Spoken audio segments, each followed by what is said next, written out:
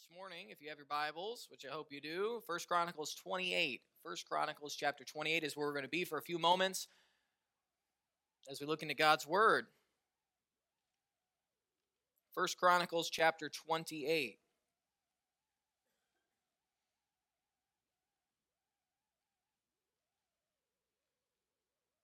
Last Sunday morning, specifically, we looked at Psalm 145 and talked about praising God and how great God was and how good He was, how generous He was, and how much glory He had.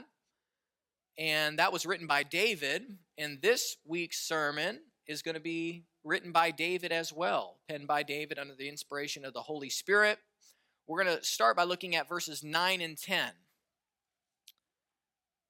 It says, And thou, Solomon my son, know thou the God of thy father, and serve him with a perfect heart, and with a willing mind, for the Lord searcheth all hearts, and understandeth all the imagination of the thoughts.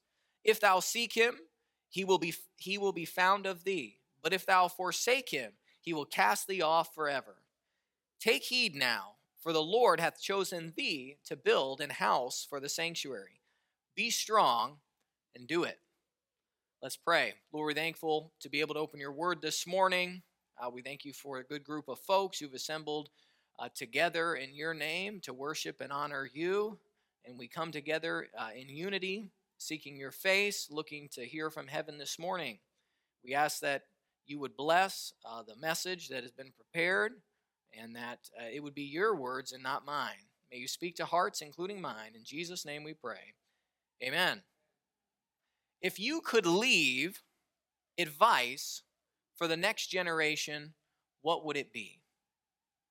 If you could leave advice for your children or for your close family members, if you don't have children, what would it be? As I was preparing this message, I couldn't help but think about my two boys, and if I had just one paragraph to give them, what would I write? What would I say? I could find almost no better pieces of wisdom to give them than what David is imparting to Solomon here in this text. To know God, to serve God with a perfect heart, with a willing mind, and to do what God has given you to do. David here is passing off the scene. He's coming to the end of his journey. And there's a time for every single one of us where we come to the end of our journey. It's important that we invest in the next generation. Gospel Baptist Church takes steps to invest in the next generation. And thankful that we see young, godly men and women who give their life to the Lord, go off to Christian colleges, go off to serve the Lord in many different areas. And David here, as he prepares to leave this earth, he gives some advice here to Solomon. Now, David had been preparing himself to build the temple. He wanted to build the temple, but God said, no, you're not going to do it. God had his reasons behind it.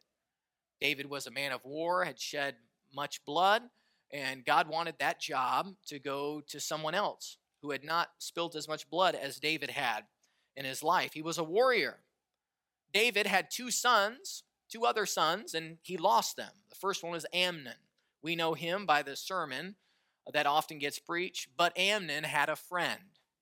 Amnon had a friend who convinced him to do evil instead of telling him to obey the Lord. And sadly, Amnon was the young man who ended up raping his own sister. And then later on, Absalom went and killed Amnon. So he lost one son there, and the other one is Absalom. He rebelled against his father David. He convinced the kingdom to betray its own king. And much of the kingdom followed after Absalom. And his demise ended with his beautiful hair, getting caught in a tree and getting darts shot into his heart. And so David had lost two sons, but God specifically tells him a few verses prior to this one that Solomon is going to be the one to build the temple. And as David comes close to death, a few verses later, it mentions that David slept with his father, meaning that he passed away. So he comes to the end, and he wants to give Solomon the best start that he possibly can in his new ministry as king and leader of this nation, with the specific task to build the temple. So what does he say? The first thing I notice here, but thou, Solomon, my son, know thou the God of thy father. It's important that we know God. It is important that we know God. David was pushing Solomon to know God, to experience God. David was a good parent. Was he a perfect man? No, he had his faults and failures, and he made his mistakes. But he was a righteous man because when he did fail, he got back up and kept on doing what was right. But he was a good parent. And part of being a good parent is pushing your children to know God. If you do not push your children to know God, you are not a good parent. Notice that David's final advice to Solomon is not that Solomon would be successful in the eyes of the world. David's advice to Solomon was not that Solomon would be rich, that Solomon would get a bunch of land, that Solomon would build a bunch of houses.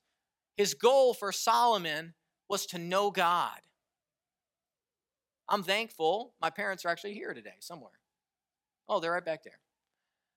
My parents are here visiting for a week, and I'm thankful that God gave me parents who pushed me to know God, that didn't get distracted by everything else, the glitz and glamour that the world has to offer and what everybody else is propagating, how we should live our life. I'm thankful that my parents pushed me to know God. And today, sadly, the majority of Christian parents are pushing their kids to do just about anything but know God. They're pushing them and saying, if you don't go to a secular university and get an education, you're never going to amount to anything. What a lie. What a lie. By the way, many of the successful people that are in this room only have a high school education.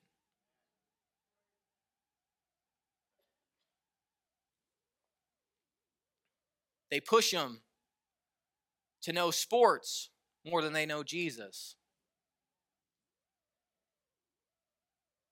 They push them to be popular, to have friends, that friends are more important than knowing God. So sad.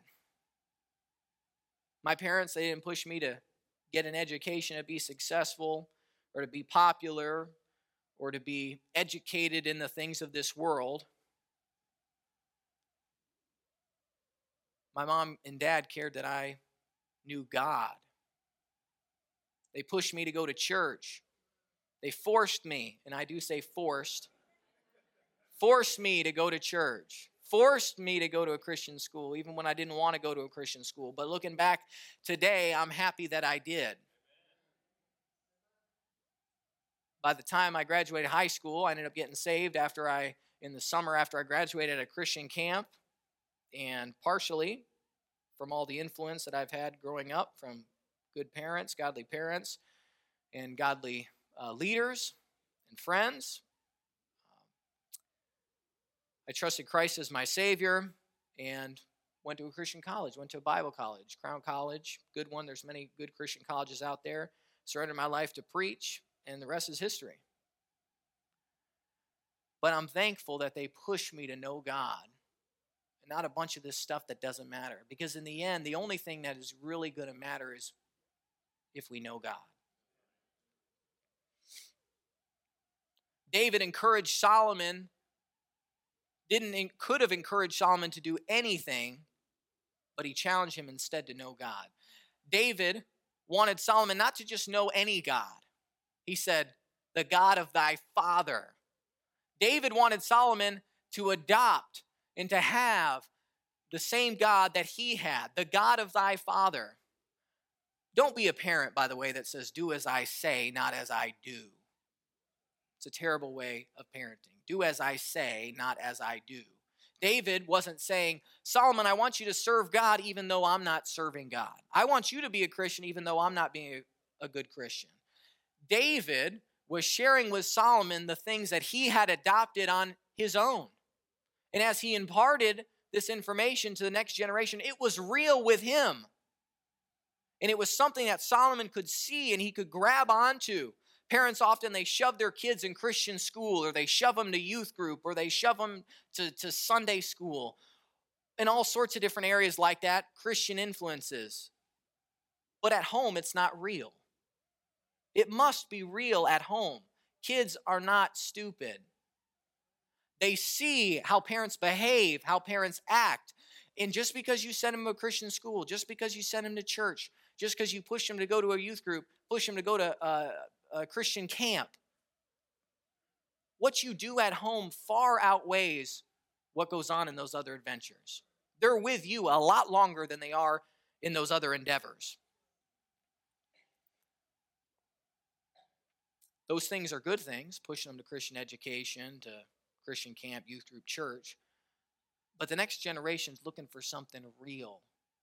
They're looking for adults to model that aren't just half in and half out, as we often so tend to be.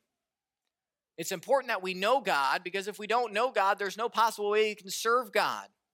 And if we don't know God, there's not a possibility we can accurately love God if we do not have the right view about who He is.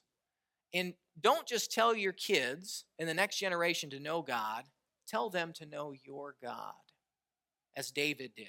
So how do we know God? Well, David's desire was for Solomon to have a personal relationship with God like he had, not merely intellectual.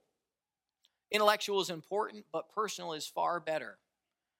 Some of the people who know a lot about God are the people that are actually farthest from Him. Some of the people who know the most about God, the professors that sit in these high prestigious, sometimes Christian colleges, know so much about the Bible, but it's all intellectual.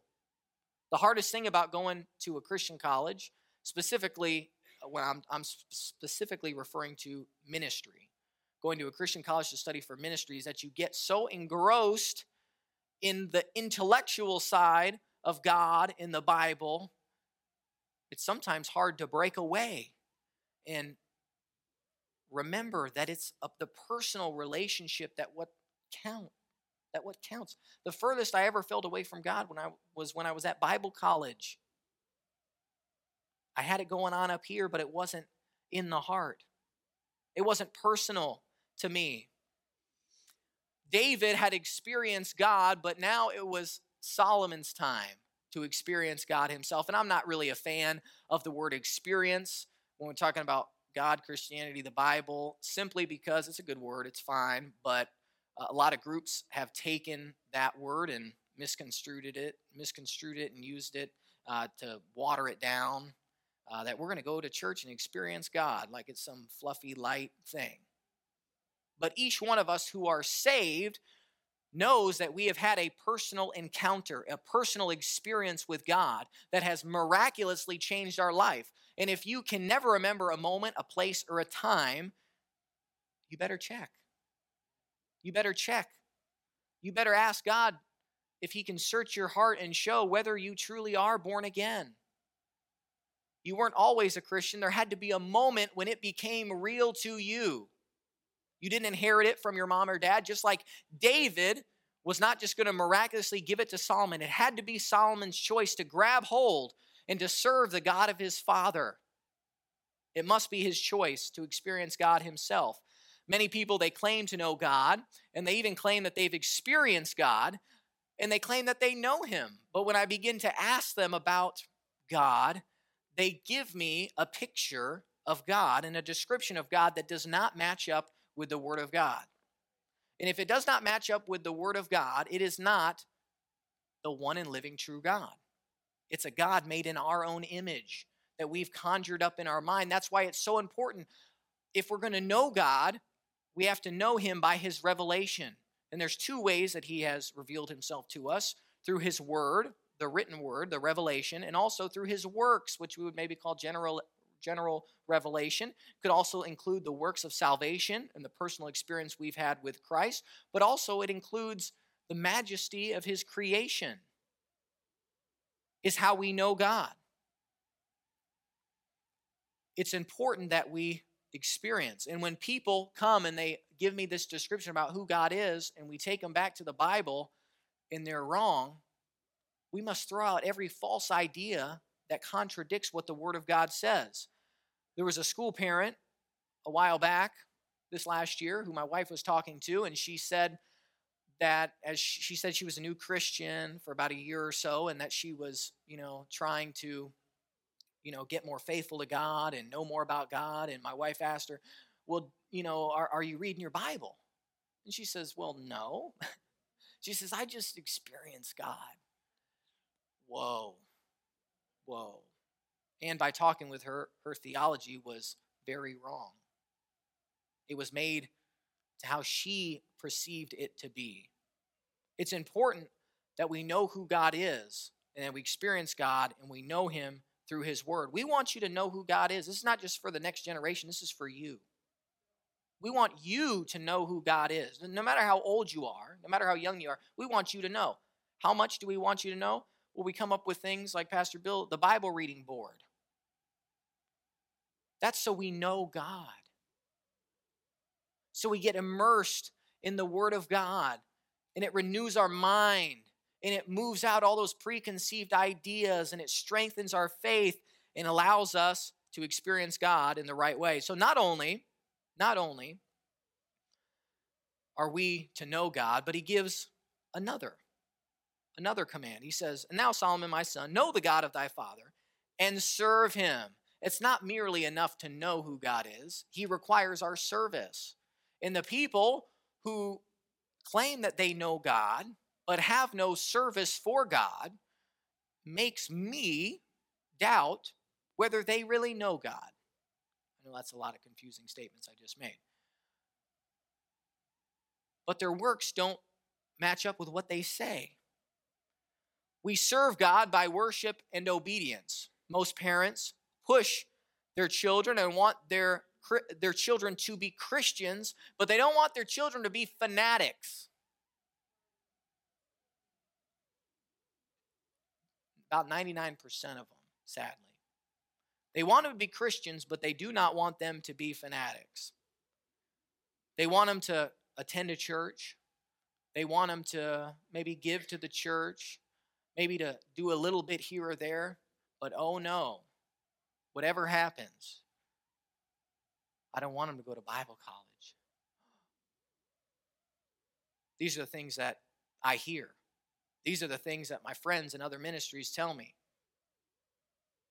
that I've heard from testimonies from my own peers who have said their parents have not encouraged them to do what God has called them to do.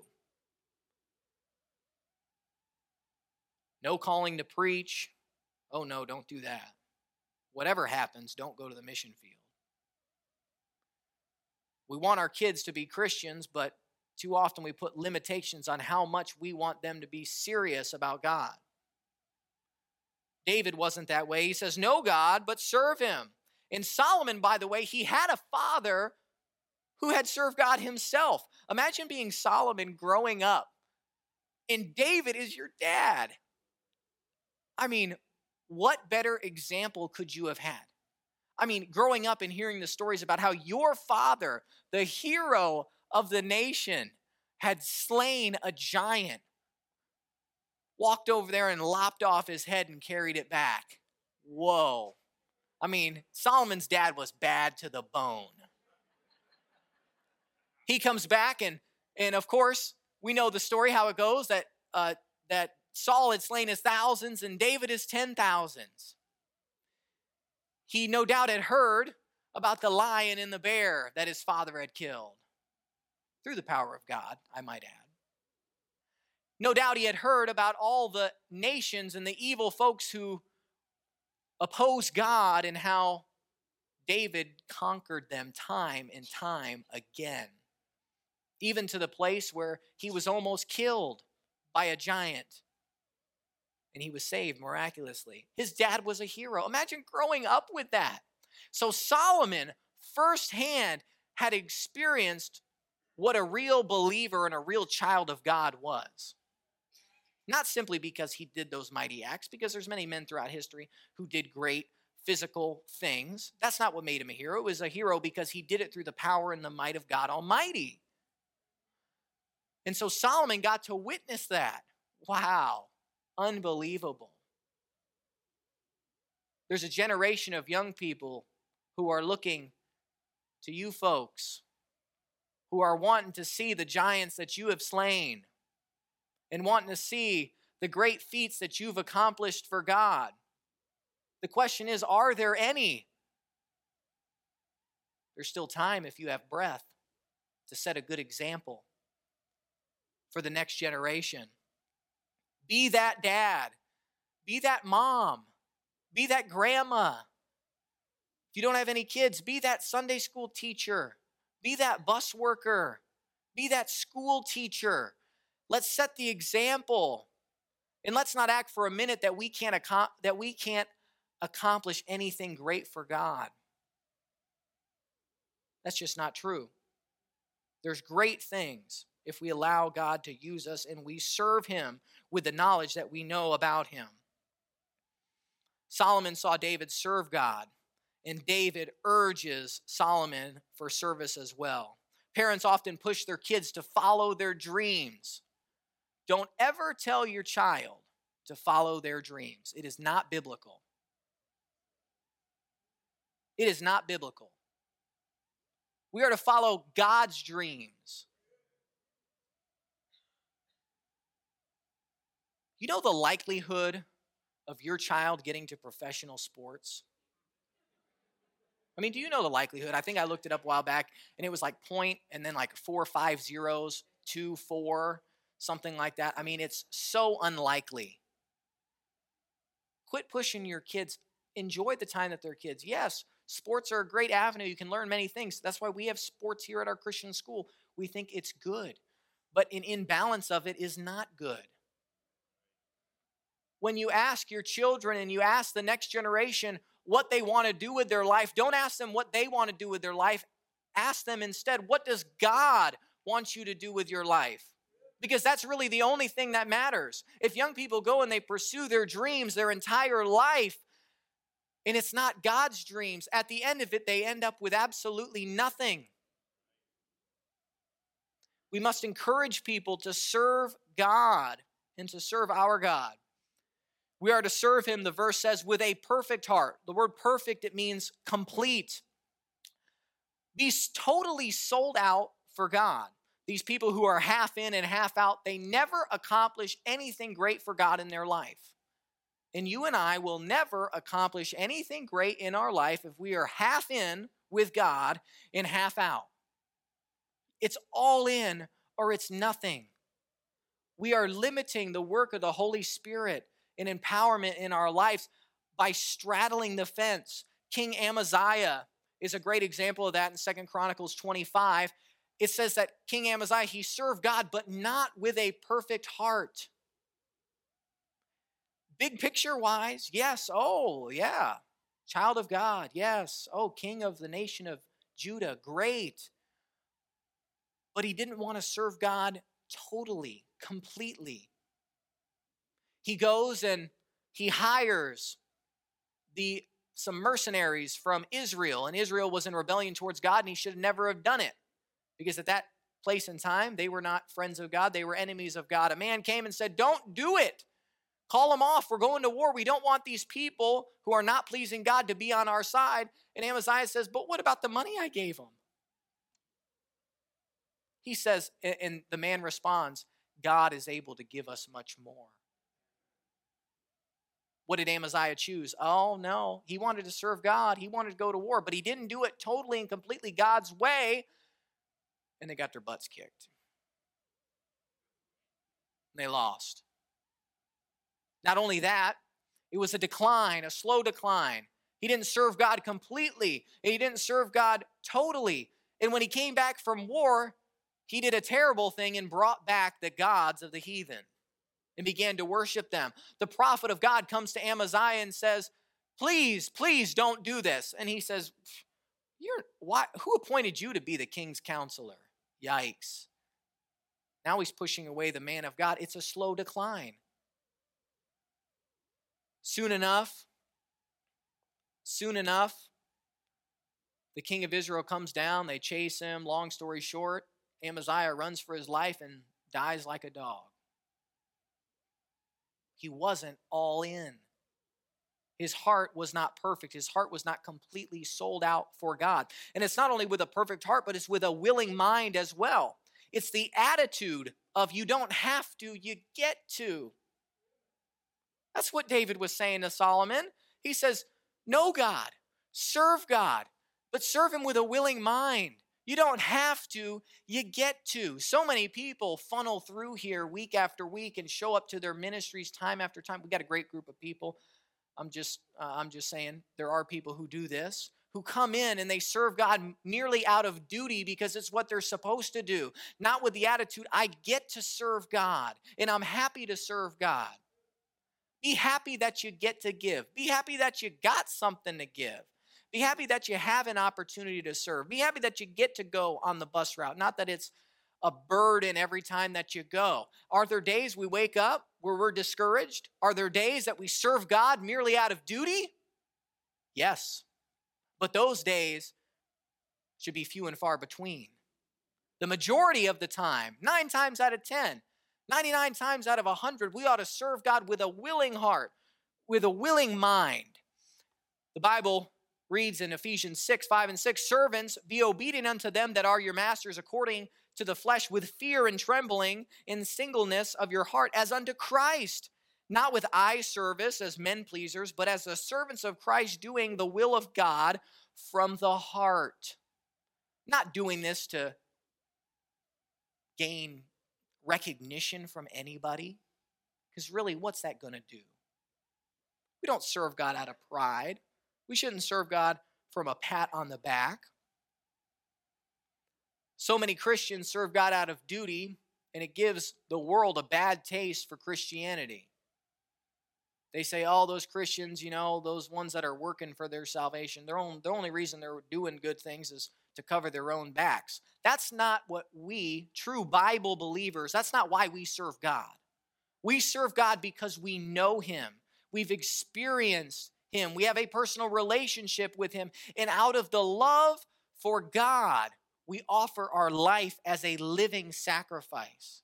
And a living sacrifice is tough because a living sacrifice can get down off the altar. It's not a dead one. It's a living one. So it's a daily battle of offering our life to Christ for service. And we serve him because we love him. We need to serve him with a perfect heart and with a willing mind because he searches our hearts, is what the next part of the verse says. Our motives matter. Our motives matter. 1 Samuel 16:7 says, man looks on the outward appearance, but God looks on the heart. You can fool me. You can fool Pastor Bill. You can fool Thomas. You can fool, the kids you teach Sunday school. You can fool the people that you go knock on their door at door to door and witness to. But we're not fooling God. The only one that you're cheating out of anything is you. Get your heart in it. God doesn't just want your service. He wants your heart. Thirdly, he says, don't just know God.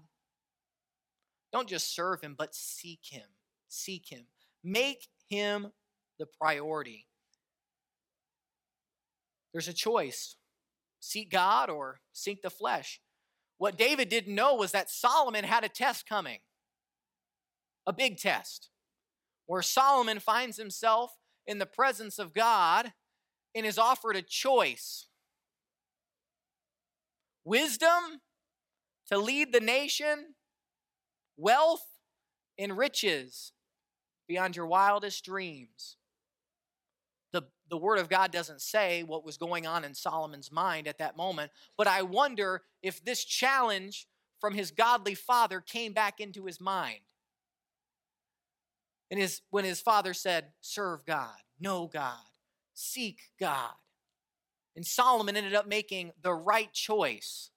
And God blessed him with all those other things because of his service.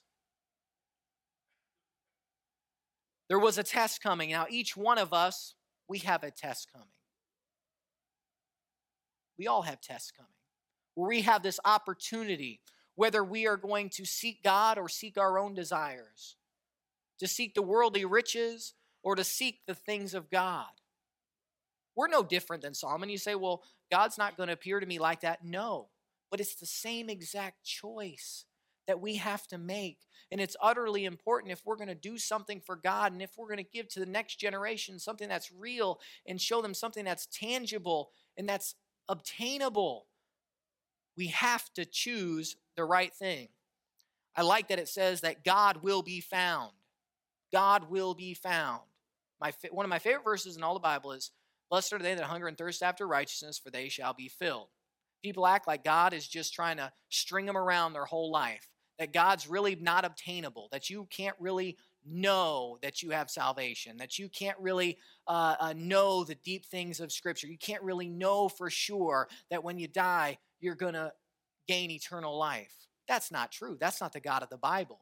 The people who are willing and want to know can know. And if we seek God, he will be found.